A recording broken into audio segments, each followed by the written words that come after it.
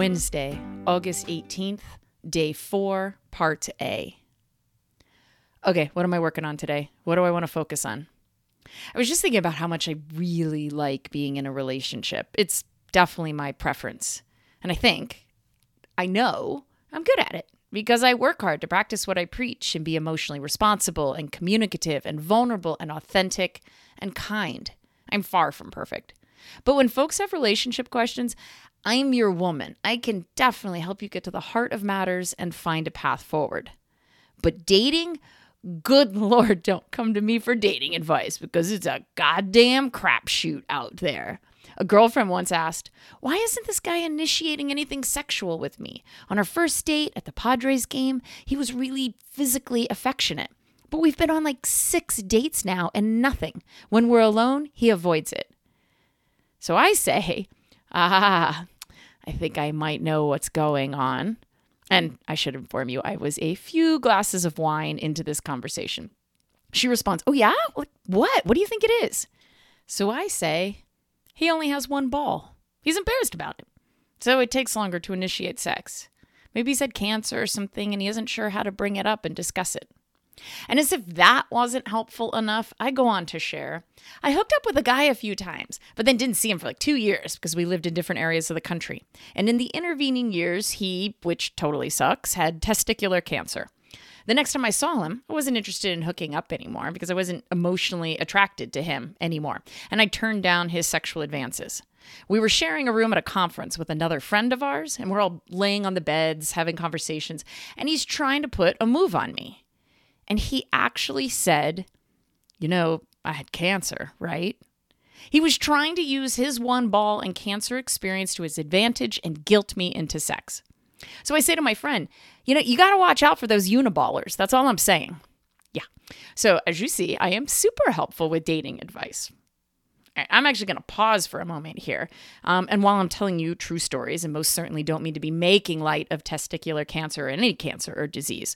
So let's do a quick PSA for testicular cancer, because I don't feel like I hear it discussed enough, and early detection is key, like with many things. So I'm pulling this from the Mayo Clinic website, and they say, compared with other types of cancer, testicular cancer is rare, but testicular cancer is the most common cancer in American males between the ages of 15 and 35. What are the signs and symptoms you might look for? A lump or enlargement in either testicle, a feeling of heaviness in the scrotum, a dull ache in the abdomen or groin, abdomen, a sudden collection of fluid in the scrotum. I gotta say, that one confused me. I was like, what? How do you feel that? Anyway, pain or discomfort in a testicle or the scrotum, enlargement or tenderness of the breasts, and back pain. And cancer usually only affects one testicle. So this is what I thought was interesting. Some doctors recommend testicular self-examinations to identify this at its earliest stages, but not all doctors agree. So when should you see a doctor? Well, the Mayo Clinic said if you detect any pain, swellings, or lumps in your testicle or groin area, especially if these signs and symptoms last longer than 2 weeks. So I'm just going to say, take care of your boys so they take care of you. All right. Back to my regularly scheduled program. The dating world is a goddamn crapshoot of oddness and confusion and terrible communication and people at all different levels of emotional intelligence and social awareness.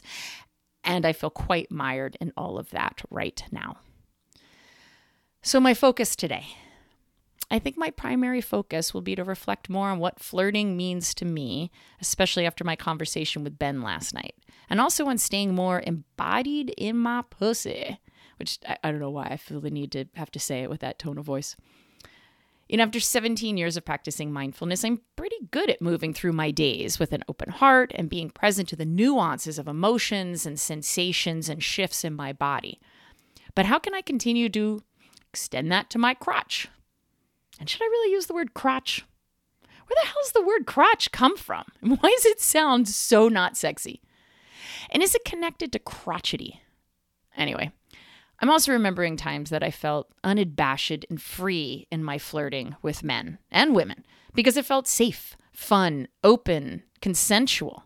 And this was when I was on the leadership team for the Sex Positive San Diego organization.